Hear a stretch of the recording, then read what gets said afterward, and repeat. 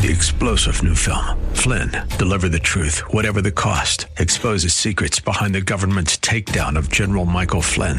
Flynn knew what the intel world had been up to. He ordered the first audit of the use of contractors. This set off alarm bells. He told the truth. He was the most dangerous person for Donald Trump to hire. They had to get rid of Flynn. Flynn, deliver the truth, whatever the cost. Available now. Watch it today. Go to salemnow.com. salemnow.com.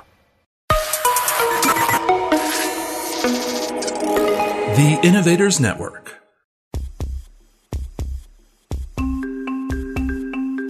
Welcome to the Heart of Innovation. 60 minutes that could save life and limb, with new breakthrough ideas and innovation changing the healthcare landscape. Brought to you by patient advocacy group thewaytomyheart.org in partnership with Cardiovascular System Incorporated's patient advocacy campaign, Take a Stand Against Amputation. Here are your hosts for the Heart of Innovation, Emmy Award-winning journalist and founder of The Way to My Heart, Kim McNicholas, and interventional cardiologist and founder of the Save My Piggies Health Education Series, Dr. John Phillips. Hi, everyone, and welcome to the show. John and I are both out somewhere in the U.S., not in our normal spots today. We do have a great guest coming up. It's going to be Mark Easter. He's a marathon runner. He is running in the next year to raise awareness for peripheral artery disease. It's what we always talk about, that circulation issue that affects mainly the leg arteries that, if left untreated, could lead to heart attack, stroke, and amputation. So it's all about that early diagnosis, that early treatment. It impacts 1 in 5 over the age of 60, 1 in 3 over the age of 50 who have diabetes. So it's a very prevalent circulation issue. And yet I feel as though, John, we're just starting to raise awareness for this, not only in the patient community, but also in the physician community. Well, first of all, Kim, good morning. I'm like, bam, right into it. And you're like, okay, good morning. I would say that based on my experience, and in fact, today I'm at a advisory board for a major medical device manufacturer, and we have the same conversations. How do we affect these people sooner before they develop the issues, blockages and the ulcers and the amputations? How do we become more preventative as opposed to, kind of reactive? So, yeah, it's a good conversation. I'm out here in Minneapolis, and then I fly to Vegas actually this afternoon for another course teaching physicians how to get access in the foot for some of the procedures that we do. So putting little tubes in the foot arteries. So it should be fun, but it's going to be a bit of a long weekend for me, but no rest for the weary, as they say. No, not at all. And you and I are getting together this weekend because then you're coming back, and the moment you land, we're going to be recording another radio show because we're in person, we're together, and that makes it more fun. Hardly ever. I mean, with me in California, you in Ohio, we just rely upon Zoom. It is amazing. And our guest, who is a marathon runner, and I think you said a professional marathon runner as well. Right. Have you ever run a marathon? I ran a half marathon a few years ago, and I thought that was a bit of a challenge. And a lot of people say they only run when chased, but I don't mind running. But I don't know. I don't know. Should we do a marathon for PAD awareness? That'd be kind of interesting, huh? I think it would be fun. I think the walking, though, I'm all about walking. Walking is the best medicine, of course, right? That's when you end up growing those collateral vessels that can reroute blood flow around blockages, right? Yeah, and I saw just kind of, I think walking's enough. Walking is usually good enough for most folks. I saw a patient this week who we fixed some of the blockages and we improved the blood flow, but she had a lot of blockages still in the thigh and below the knee. And it was, we've had shows about how to get people to walk and what are some of the metrics and what to do. And she was confused as to how far do I walk? And like, is it going to hurt me? Do I walk till it hurts? Do I stop before it hurts? Things of that nature. So you spend about 15 minutes just kind of talking to the patient about walking, which, you and I just kind of get up, we walk, right? But it's different for folks that have claudication and PAD. And you always have to keep reassuring them it's okay. Walk and walk and walk. Now, I don't know that any of them are going to be running, let alone 26.2 miles, but nonetheless, the more they walk, the better. It's interesting that when you actually do, as a physician, take the time to talk to the patient about walking, it can have an impact on many people. Dr. Anahita Dua from Mass General, she's a vascular surgeon there. She put together a video for us talking about the effectiveness of walking and how to walk effectively to grow that collateral network. And we just ended up with the most amazing comment from a patient that said, amazing video. So glad my search led me to you. You have allowed me to avoid another stent procedure. I will walk now because it's clear what I need to do. Thank you with all of my heart. So that extra moment that you can take as a physician to explain what that patient needs to do and why, I think can go a long way. I agree 100%. We were talking amongst the physicians at this conference how little time we often have to interact with the patient. And there was another subspecialty that was referenced that they book an hour per visit for the patient. It's not possible for what we do to get through and see the people that we need to see. So sometimes I'll actually have them come back or maybe do a telehealth visit just to talk about the kind of the conservative yet aggressive, I call it, treatment options that we have, which are medications and then walking. But the other thing too is a lot of these folks smoke, and that damages the lining of the blood vessels, and it can lead to pain in the tips of the fingers and the toes because the vessels just get obliterated, literally. But I always tell them, because our show last week, right, was a religious show, and I say, if you keep smoking, you're going to be talking to St. Peter sooner than you want to. And so that usually scares them a little bit. But nonetheless, the risk factor reduction plays a big role too in what we do.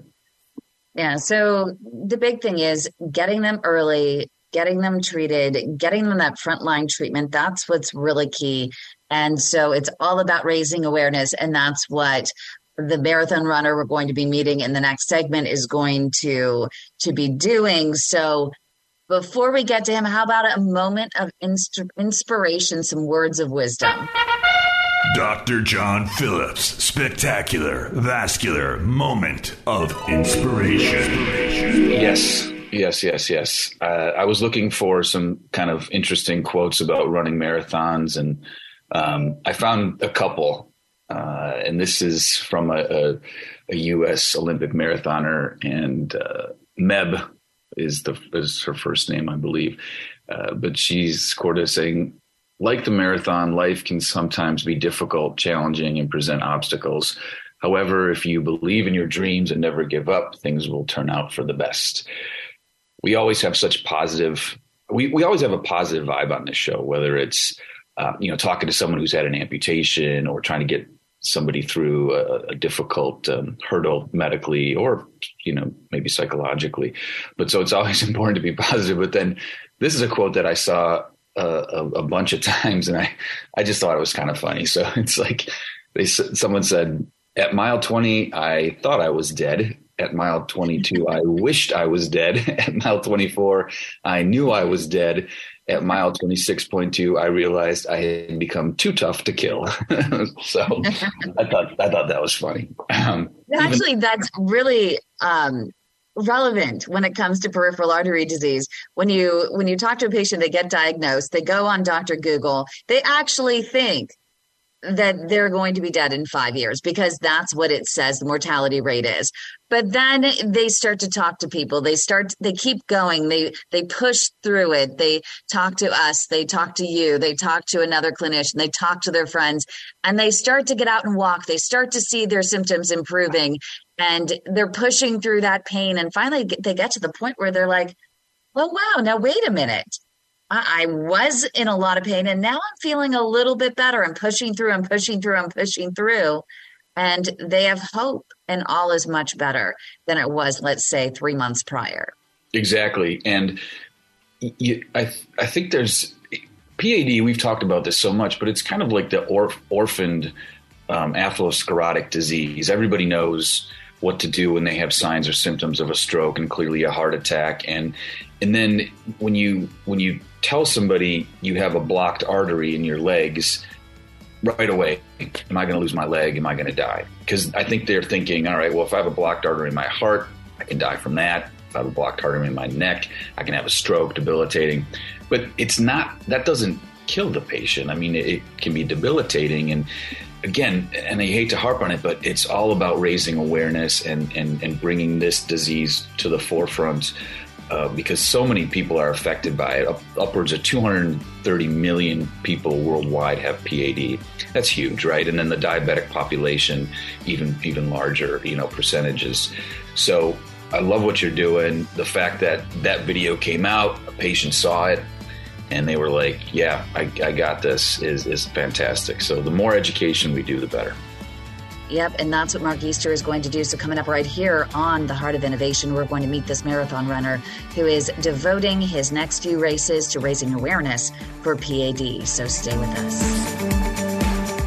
Leg health can indicate risk for heart attack, stroke, and amputation. If you have leg pain or cramps while walking, get checked for peripheral artery disease, or PAD. PAD is plaque buildup in mainly the leg arteries. Be sure to ask your physician for an ankle brachial index, also called an ABI test, where they use blood pressure cuffs to analyze the blood pressure in your legs. If they discover you have arterial plaque that's limiting blood flow to your feet, medicine and a regimented walking program are frontline treatment. If PAD is in its advanced stages, your physician may schedule a surgical intervention. Minimally invasive tools are available to remove plaque and restore blood flow, including Cardiovascular System's Diamondback 360 atherectomy system, which sands away plaque that is a hard calcium. It's important to discuss all options with your physician, and if told you have no options, get a second opinion. Take a stand against amputation. For more information, go to standagainsamputation.com. That's standagainsamputation.com. Welcome back to the Heart of Innovation. For more on today's topic, go to theheartofinnovation.org. That's theheartofinnovation.org. Once again, here's Emmy Award-winning journalist Kim McNicholas and interventional cardiologist Dr. John Phillips. Hi, everyone, and welcome back to the Heart of Innovation. As John and I were talking before the break, we have a great guest on that is helping to raise awareness for one of the most debilitating diseases most have never heard of, yet impacts so many people around the world. And it's becoming more and more prevalent as the population ages and as diabetes has become more and more of an epidemic. We're not talking diabetes 1. We're talking about type 2 diabetes and even pre-diabetes. Even one sugar molecule can scratch those arteries, leading to that healing response, plaque buildup in your body to kind of patch things up. And that's what restricts the blood flow in mainly the leg arteries. But raising awareness for this really tough disease is Mark Easter, marathon runner out of South Africa, who decided to raise awareness for PAD through a personal experience. Hi, Mark. Welcome to the show. Hello. Thank you. Good to be here. You and I met through a mutual friend. Someone you knew came to us out of South Africa and was running out of options there. Doctors were saying there was no hope. They were going to do this crazy axillobifemoral bypass procedure without ever having tried to even put a balloon in to push the plaque aside or a stent in to see if they can keep the artery open. Nothing, going straight to this big tube that extends from the shoulder clear to the groin and then rerouting blood flow into the legs. And I said, whoa, wait a minute. We need to inspire this doctor to do something a little bit more minimally invasive. And we were for a while, but as you know, this is a progressive disease. It's tough to watch. Once you do have a procedure, you have to keep coming back. So, this is really what inspired you to get involved and do something about it, thinking that, hey, we need to raise awareness sooner rather than later? Yes, absolutely, 100%. I knew nothing about this until it was landed on the plate, like you say. And what we realized, unless you have top-end private medical aid or medical cover or insurance, there's just many people falling through who are having procedures done that they don't require. And still, I don't understand it in full. And I'm learning from you guys as we go and to hear. And bringing awareness to the world that, you know what, you don't have to accept that. The doctors we had here, it came across as we haven't got time for you. We don't know how to do it. We're just going to do it this way. And basically butchered the person, which was horrible to watch. It made it worse. So finding other ways, raising the awareness and really getting to all these places, it needs to be heard. I didn't realize how big a problem it was in the world. Mark, you bring up an interest, and Kim as well, that the story is one that resonates, I think, with a lot of physicians who tend to specialize in some of these more complex procedures using minimally invasive techniques. However, I mean, sometimes surgery is needed, and some of these more absolutely extra anatomical surgeries are needed based on the anatomy. And so I guess my question is, when you, Kim and Mark, when you saw or interacted with this person, did they feel like they were kind of pushed into a corner and didn't have any other options or didn't have any other resources? Or was it their understanding that, hey, this is probably the best thing for you to have this major operation to potentially preserve your legs? Well, you see, this is why I was so confused that there was no answers, there was no sort of urgency, there was nothing about it, because it's the top hospital in South Africa where the first heart transplants were done and everything. It is a government hospital. So it's, Dr. Christian Barner did that first heart transplant there all those many years ago. And for someone like me who doesn't understand it, we felt that we weren't getting the information that we needed. We didn't know what was wrong, what it was about, or how to go forward. So, it comes down to physicians and doctors and surgeons. Like you say, some are specialized in it. Our feeling was that we were just brushed aside because they didn't want to do anything anymore. Because it's been so many times. Honestly, John, I was on the phone with this person in this large hospital, and it is a teaching hospital. Yeah. And I truly got the feeling that the fellows that I was speaking with alongside her were really excited to do this grand procedure because they had just learned it.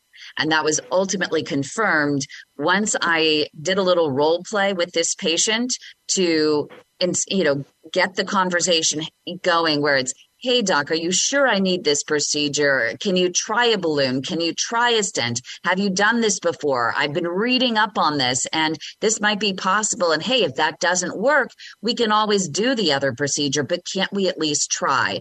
And that was the role play we were doing and getting her ready to talk to the doctor. The doctor's response to it was, wow, okay, I guess you're right. Yes, there are other options. I guess the fellows got a little excited because they had just learned this.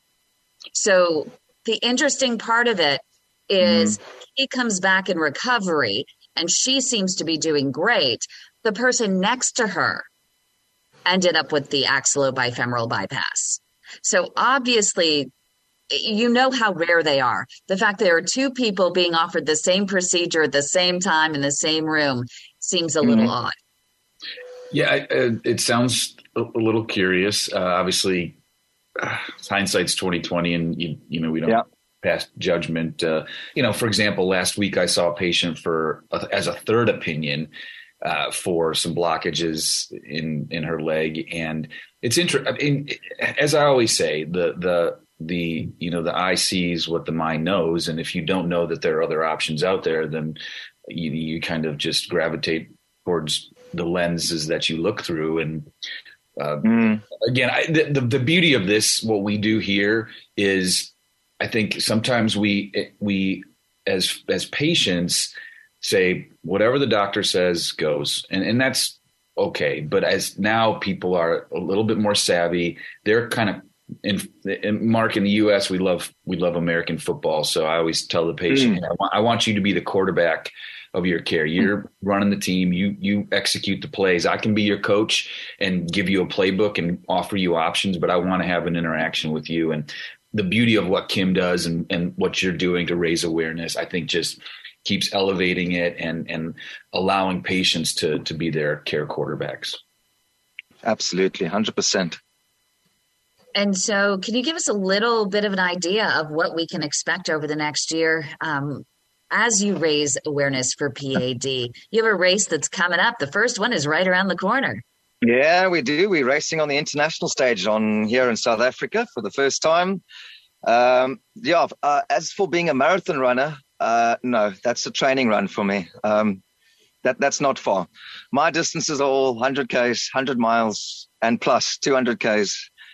So we will be really pushing the envelope for you guys this year with starting at the UTMB. So it's Ultra Trail Mont Blanc presents the George Mountain Ultra, which is 100 kilometers of big mountain running and racing. We'll be there in 3 weeks' time. After that, there's another big ultra we'll be doing along the beautiful coastline here, up and down the mountains and the beaches and the rocks.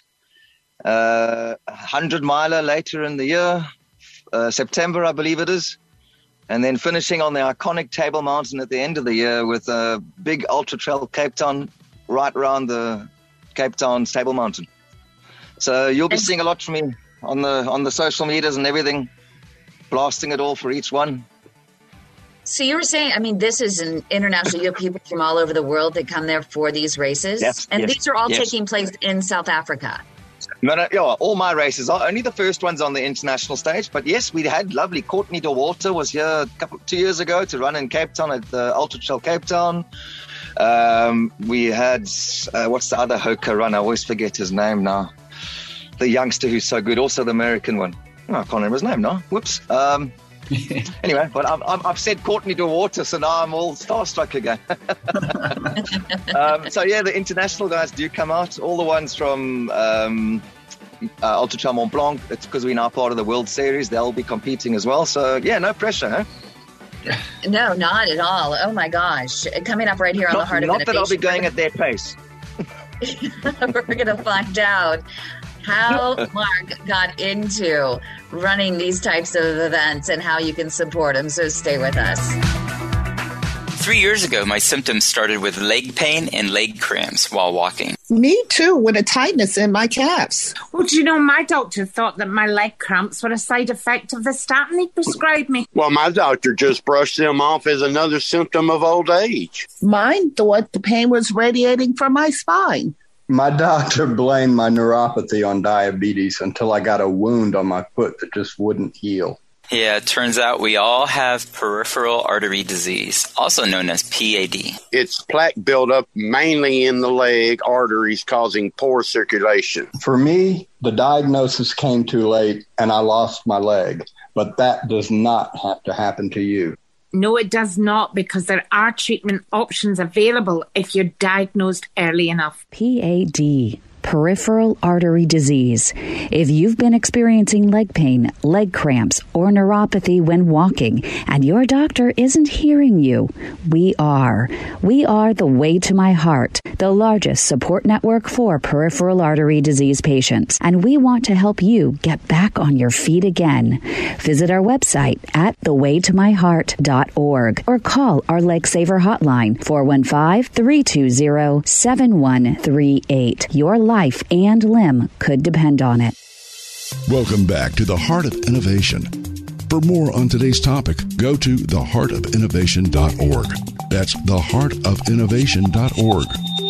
Once again, here's Emmy Award-winning journalist Kim McNicholas and interventional cardiologist Dr. John Phillips. Welcome back, everybody. We are continuing our conversation with Mark Easter, marathon runner, and in my mind, crazy for running multiple 100-mile races, what it seems like in several months. So, Mark, I have so many questions for you, but why running now. So a marathon's 26.2 miles, but you do ultra marathons. I mean, is 26.2 not long enough for you? No, you see, comes down to an addictive personality I had for many years. So I wasted many years of my life doing silly things and, almost ending up, also like you said, meeting St. Peter a little bit too early. So my turnaround for my life was I want to run. So I started with a half marathon. Then I thought, that's not far enough. I try a marathon. That's not far enough. Then a 50, then a 90, then 100. Eventually I was running 100 milers and beyond. It's just, I don't know. I just love to keep moving. It's so interesting because so many of our patients that we work with, we can barely even get to walk. A lot of what leads to PAD is that sedentary lifestyle. Not for all, I wouldn't even say for most, but there is a good portion that a sedentary lifestyle can lead to PAD. And so it's the antithesis of you. And so what is going through your mind that motivates you while you're out there and you're just running? I feel like I want to call you Forrest Gump. You just keep going and going and going and going. I've been called it often. Run Forrest, run. Yeah, that's me. What's going through my mind? Quite a lot, depending on the day as well. Ultras can go either way when you're running them. Things can go wrong that you can't control. So, you know what, the first 20 odd miles, it's in your legs. But once you start getting past 26, 27, 28, 30 miles plus, you got to start running with this and with this. And it takes a lot of training and effort and moving all the time to get your body used to that and doing that. So the sedentary lifestyle, like you say, actually just getting up and getting off your bum and going and do that, even if it's that first 500 meters or whatever, or a couple 100 yards, whatever it is that you want to. And then the next day we try a little bit more and try a little bit more. And that's the way to do it. Yeah, it's don't be scared of it. It's a perfect parallel for our patients, because a lot of times there's just that inertia, like I can't do this, but just try a little bit, take a couple of steps. I mean, obviously you take it to the ultra level, but at some point your mind has to overcome your body potentially saying, absolutely, hey, this, maybe I shouldn't be doing this, but the mind is stronger than the body. Take us through, like, I'm just curious, 100-mile race. You start at whatever time in the morning. Are you running continuously, or do you take some breaks, or how does that work? 100-miler, even on the 200Ks and the bigger ones you've done. No, we keep moving. A lot of the mountain ultras, it's not going to be like you watch these marathon runners. It's never at that pace. Ultra distances, you get to do a lot more walking because you're doing big climbs. So it is continuous. I mean, you got the likes of our hometown boy, Ryan Sands. I don't know if you know him. He's won quite a lot out there in America. He holds quite a few of the records. He's won the Western States a few times, which is my dream to eventually come and do. He was also going to be there in July as well. And their pace is totally different to ours. They cruise through it, and they're also a lot younger. I'm approaching 50, so I'm sort of middle of the field and getting it done. So you're quite right there. It's getting over that fear of getting started. And once you get past that, what's going through your mind depends on the day. Most of the time I'm saying, look how beautiful these mountains are, man. Or it could be, oh, flip, please don't rain so hard, you know? Or don't snow. That's the worst one. Jeez. Lord.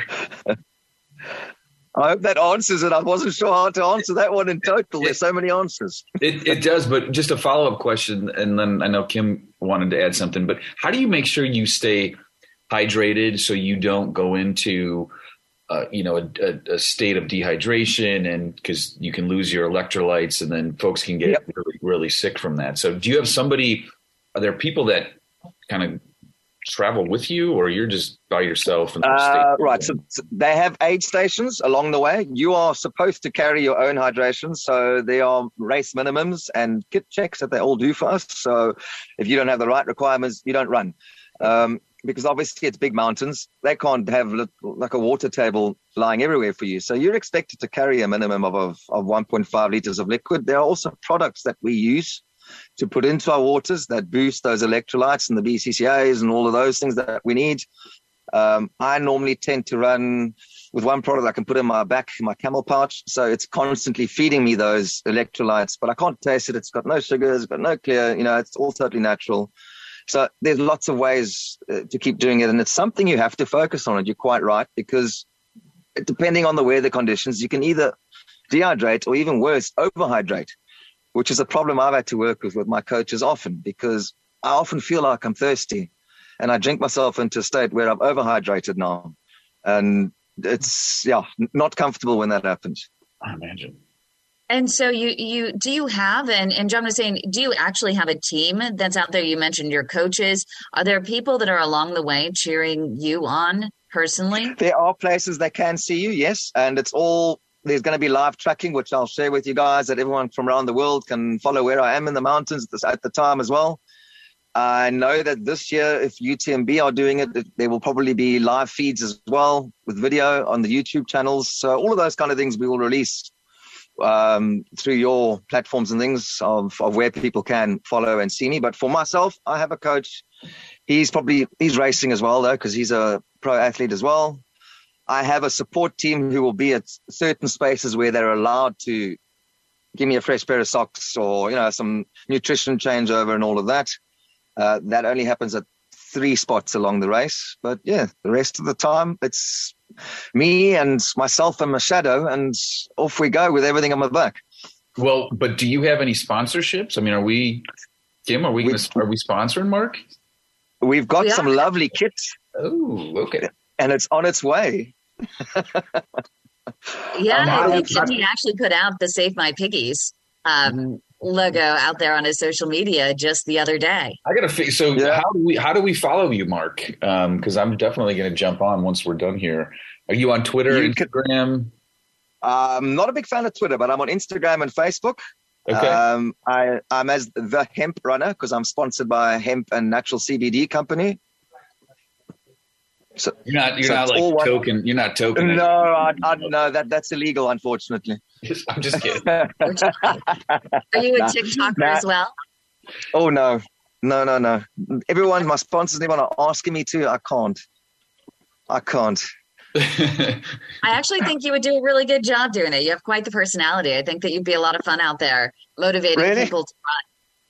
Well, I also think we need to get you back on the show after you've completed one of these. And I want to hear more about the process. I think it's fantastic what certain individuals are able to do, overcome whatever challenge, complete a task, however how difficult and insurmountable it may be, to just inspire other people, whether they have PAD or not. That is on the top of my list, and that's why I've my running is it's for me to how far can I go, but the top of my list, if I can inspire just one person, just one, I've done my job. If I can do more, then I'm ahead of target, and I'm really happy. And there's a few people I have inspired, and a lot of people say to me, you really inspire us to get moving and push further and go further. And I've gone, that's all I want. It's so interesting because, you're not going in there. Would it be nice to win? You were saying that, hey, I can't really compete with these other guys, but not anymore. You're not in it to win it in a sense. You're truly in it, not only for, your own feel good, but also to truly inspire other people. PAD awareness is not your first, awareness campaign. You also were raising awareness prior to this. What drove you prior to PAD? What was that campaign? We were obviously with the COVID lockdowns and everything. I was retrenched in that process and sat going like many millions around the world. Now what now? And after a while, my friend and myself, we said, well, she's been thinking about and trying to do something for the Rhinos Foundation for many, many years. So last year, beginning of the year, we started with a 200-kilometer run done by me to launch it. It's called Fit for Rhinos. And we look after the orphaned rhinos from the horrible scourge that's in our land, killing for the horn, the rhino horn and everything. And there's a lot of babies that are left behind and they get orphaned. So they need a lot of milk. And so we set it up to use what we call our fitness with purpose. And actually in the first year, okay, it's not a lot in dollars, but it means every rand means everything here. And we raised well over the 100,000 rand mark in our first year alone, just by raising the awareness, getting athletes, getting ambassadors. So what would be great for this is after years, we get more ambassadors and grow and do the same thing again for you guys. So yeah, that's the only way to do it. Thank you so much. I really think that you're paving new paths. I don't think, John, you might know better. I don't think we've ever had someone, put their name, their likeness on the line for PAD and truly take an international stage with it. So this is really a first. It is another big step for me. Yeah. Sorry. No. Mark, I agree. And we want to support you any way we can and love to get you to the U.S. and maybe run a simple race like the 26.2 miles with the Save My Piggy. The Boston Marathon anytime. It's on my wish list. You got to do it. I think we have something to plan for in the next year. I agree. They don't want to let me in on the lottery, so you'll have to get yourself in. Thank you so much. London and Boston are the two marathons I'd love to go run. Okay, fantastic. That's in the next year. For PAD awareness, we got to do it. Yeah, that'd be awesome. One more time, how can people follow you? How can they get involved with your campaign? Okay, we're going to start growing it now more as we push forward, so they can go on to the Hemp Runner, which is on Facebook and Instagram. It's all one word.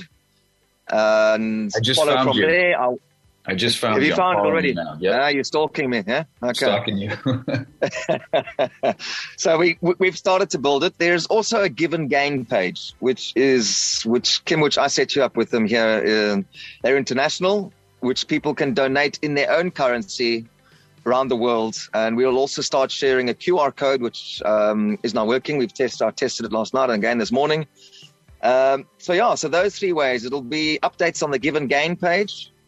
We'll have to share that link because it's quite a long link. So if you guys can put that up as a feed up or a text or something, we'll share it with you shortly. And then obviously the socials. I will do some live video feeds when there is reception for phones and things as well. We can go Facebook Live while we're in the mountains. So yeah, there's plenty of ways to follow. But I suppose the base entry way to follow is the Hemp Runner.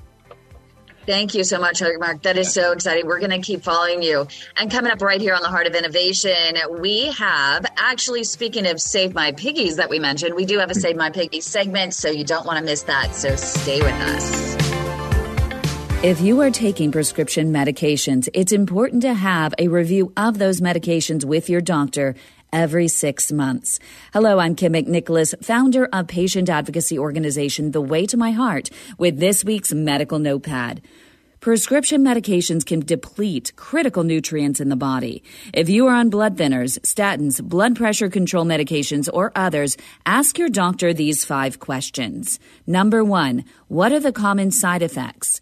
Number 2, what nutrients does this drug deplete? Number 3, what supplements should I take for nutritional support along with these drugs to prevent deficiencies? You may need to ask for a dietitian referral. Number 4, what dietary supplements or food have the potential for interaction with these drugs and that I should avoid? It's so important because there are many. Number 5, would you schedule blood work and a follow-up appointment to assess the effectiveness of my prescriptions, along with my nutrient levels likely impacted by these drugs? What blood work should you request? Here are just a few. Ask for regular blood work of vitamins such as B, magnesium, sodium, potassium, zinc, folic acid, calcium, CoQ10, and fat-soluble vitamins such as A, D, E, and K. With this week's Medical Notepad, I'm Kim McNicholas with patient advocacy organization The Way to My Heart. Remember, the advice and views offered in this series are for information and educational purposes only. Always check with your healthcare provider before acting on any information offered here. For more information on peripheral artery disease, a circulation issue mainly in the legs, please go to standagainst.amputation.com. And for real-time support, go to thewaytomyheart.org. Welcome back to the Heart of Innovation. For more on today's topic, go to theheartofinnovation.org. That's theheartofinnovation.org. Once again, here's Emmy Award-winning journalist Kim McNicholas and interventional cardiologist Dr. John Phillips. Save My Piggies, your life, your limb, your story. With host Dr. John Phillips and Kim McNicholas. Welcome, everybody, to, my favorite segment of our show, Save My Piggies, and I know it's Kim's as well. We are super jazzed to have Jesse joining us today.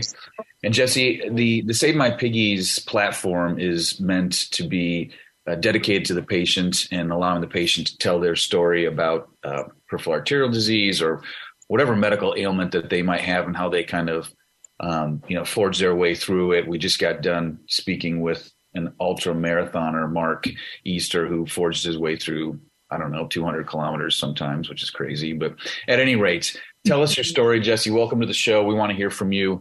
So you've got the floor. Well, thanks. Thanks for having me, Mark. It's great to meet you. I'm a race runner myself. My distances are only actually, rather than 100 miles, 100 feet. But nevertheless, I run my own race. I have my own medals. Not much competition. Mad respect. I like the way you say that. I love the way you say, I run my race. All of us are in this life, and certainly those of us who have this disease. So I'm 52 years old, and my situation may or may not be unique, but I think it may be worth hearing. In December of 2020, my girlfriend and I had gotten in the habit of taking daily walks, and just for typical constitutionals. And I was starting to notice on my walks really rather suddenly that I couldn't walk 50, 75 yards without my right leg feeling like I had run an ultra marathon. Just the limbs just completely fatigued and exhausted. A lot of pain in my upper hip, calf, quadriceps. And since I do have some sciatica issues, that's just naturally what I thought it was. I thought maybe I had ruptured a tendon or a ligament or something. So I went to my GP. And I think I'm very fortunate in the PAD community in that I had a very well-informed general practitioner, because I know that PAD can often go misdiagnosed or undiagnosed. And so I even expressed to him, I said, I have these sciatica issues. I'm pretty confident that's what it was. But as he then queried me and went back and forth, we often talk about the questions that we need to ask our medical professionals. And I think, as most of us who are on this chat probably know, it has to work in the other direction as well, that it's extremely important that our medical professionals are also asking us questions. So my GP took me through a battery of questions, and he said, well, you're a little young for it, but it does sound like this could be peripheral artery disease.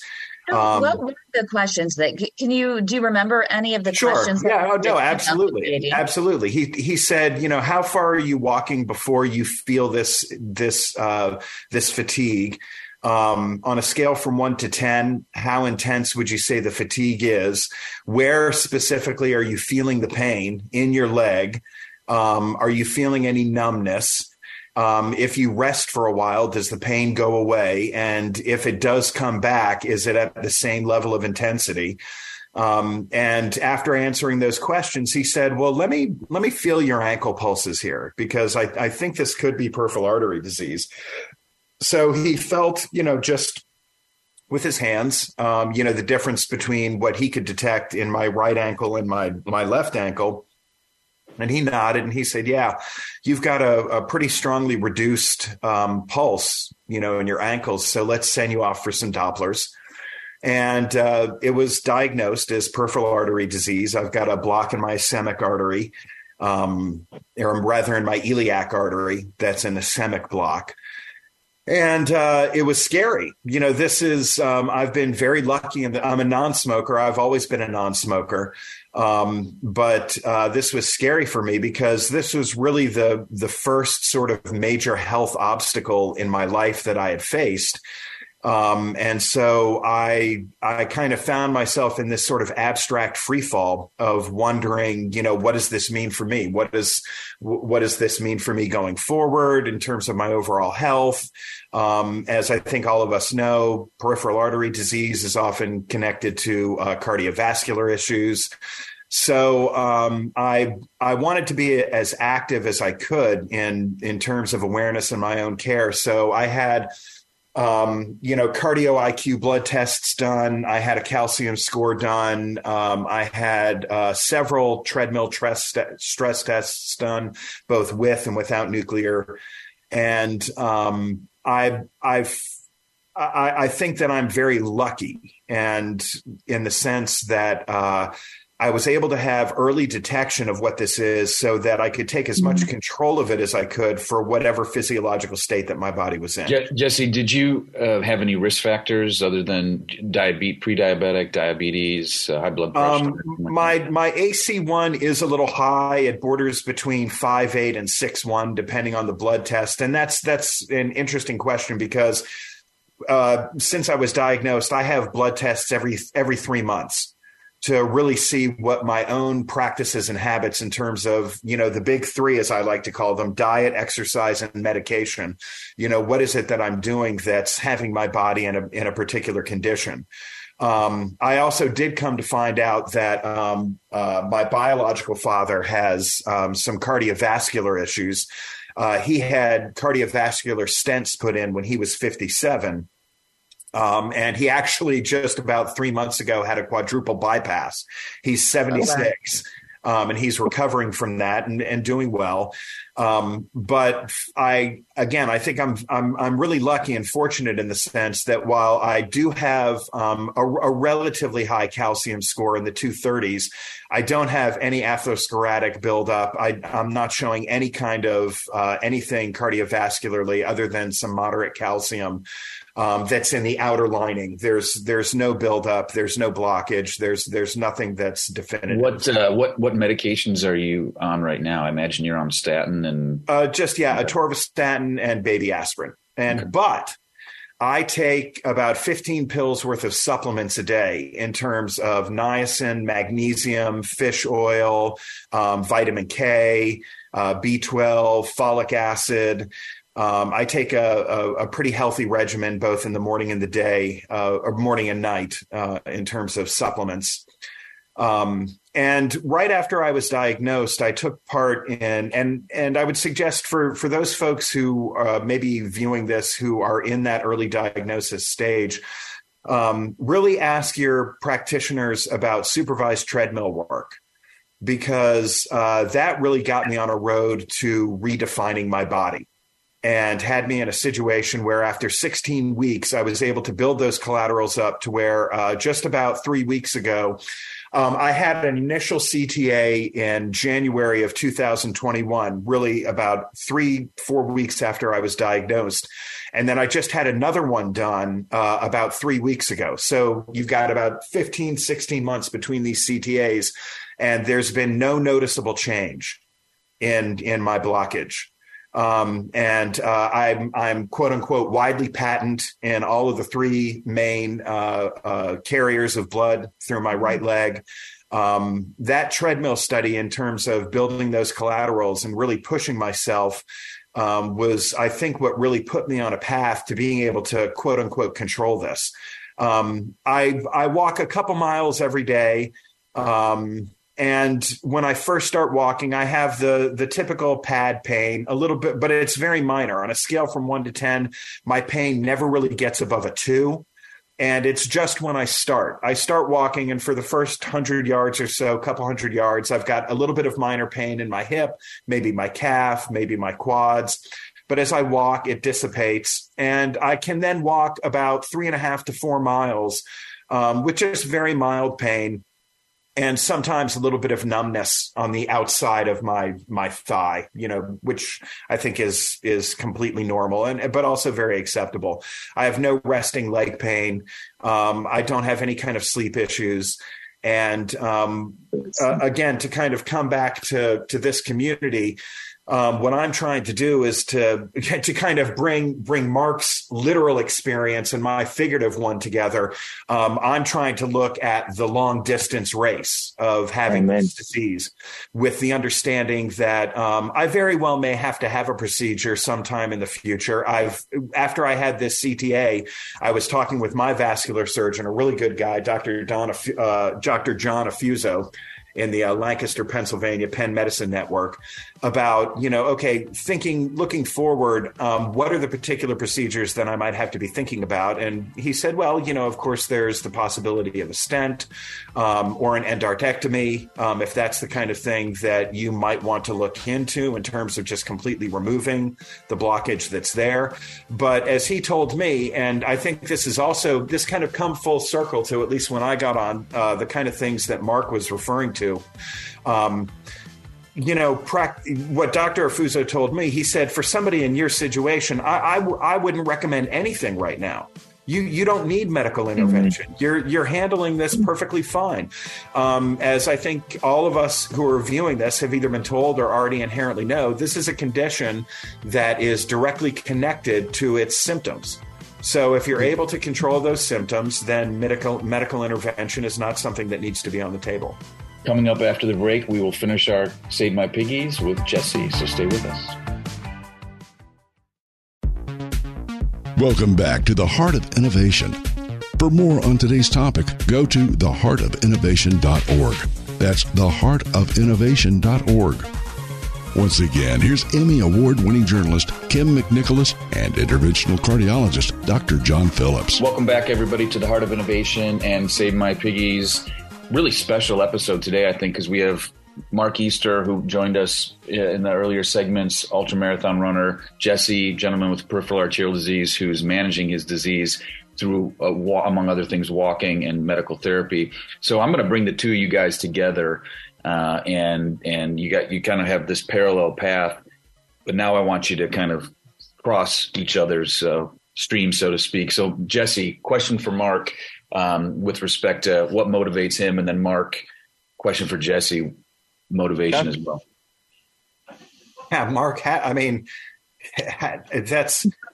wonder if maybe you could talk about, you mentioned before that when running these races, after a certain distance, it becomes this. You're really running in your head. I wonder if you could talk about, do you have any meditation practices or any sort of focal strategies that you use when you're on the road to kind of keep yourself in a quality mental space? Well, luckily most of the time I opt to do a lot more in the mountains. So I have a view to look at to distract me a lot of the time. But yes, mantras are very important. Counting. What we used to do on the road is counting lampposts. A lot of elite runners, if you hear their stories, they talk about counting. They even just count to 100. So it takes your mind off that, hang on, my legs are sore.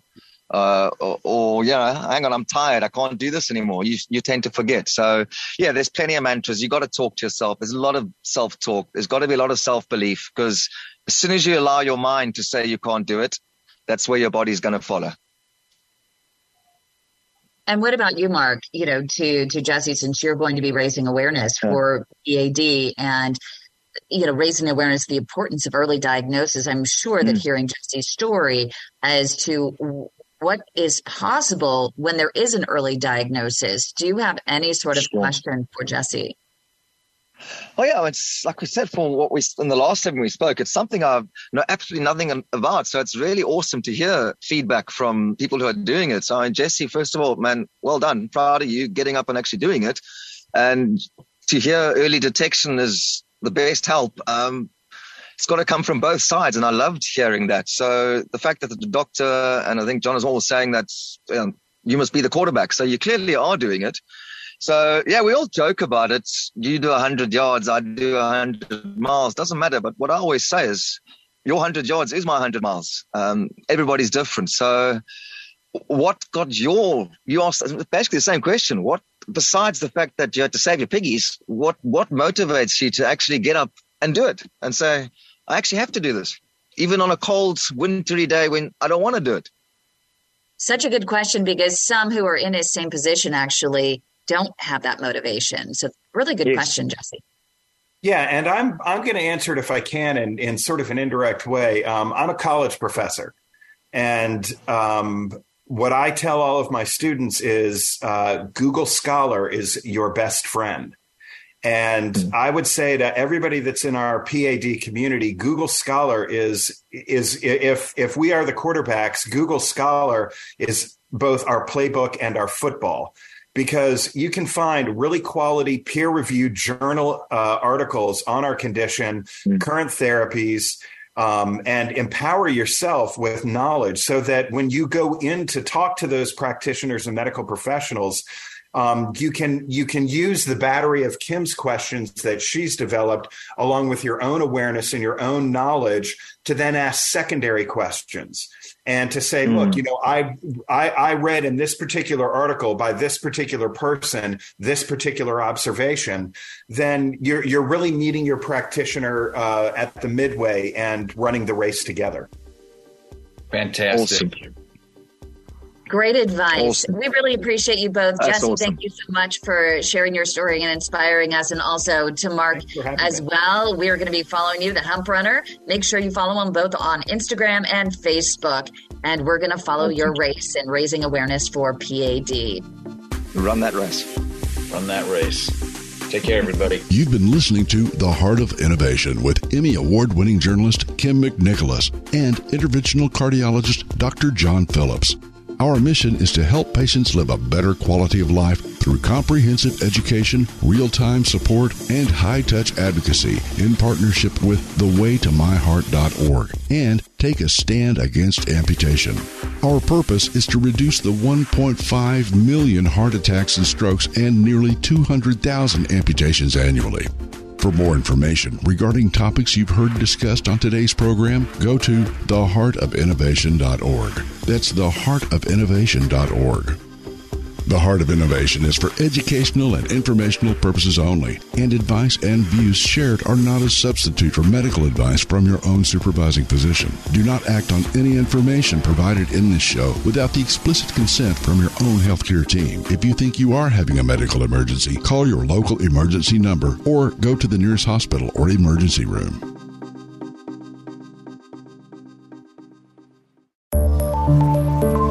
This show is distributed by the Innovators Network. For more information and other great shows and content, visit theinnovators.network. 3-star General Michael J. Flynn, head of the Pentagon Intelligence Agency, knew all the government's dirty secrets. He was one of the most respected generals in the military. Flynn knew what the intel world had been up to. He understood its funding. He ordered the first audit of the use of contractors. This set off alarm bells.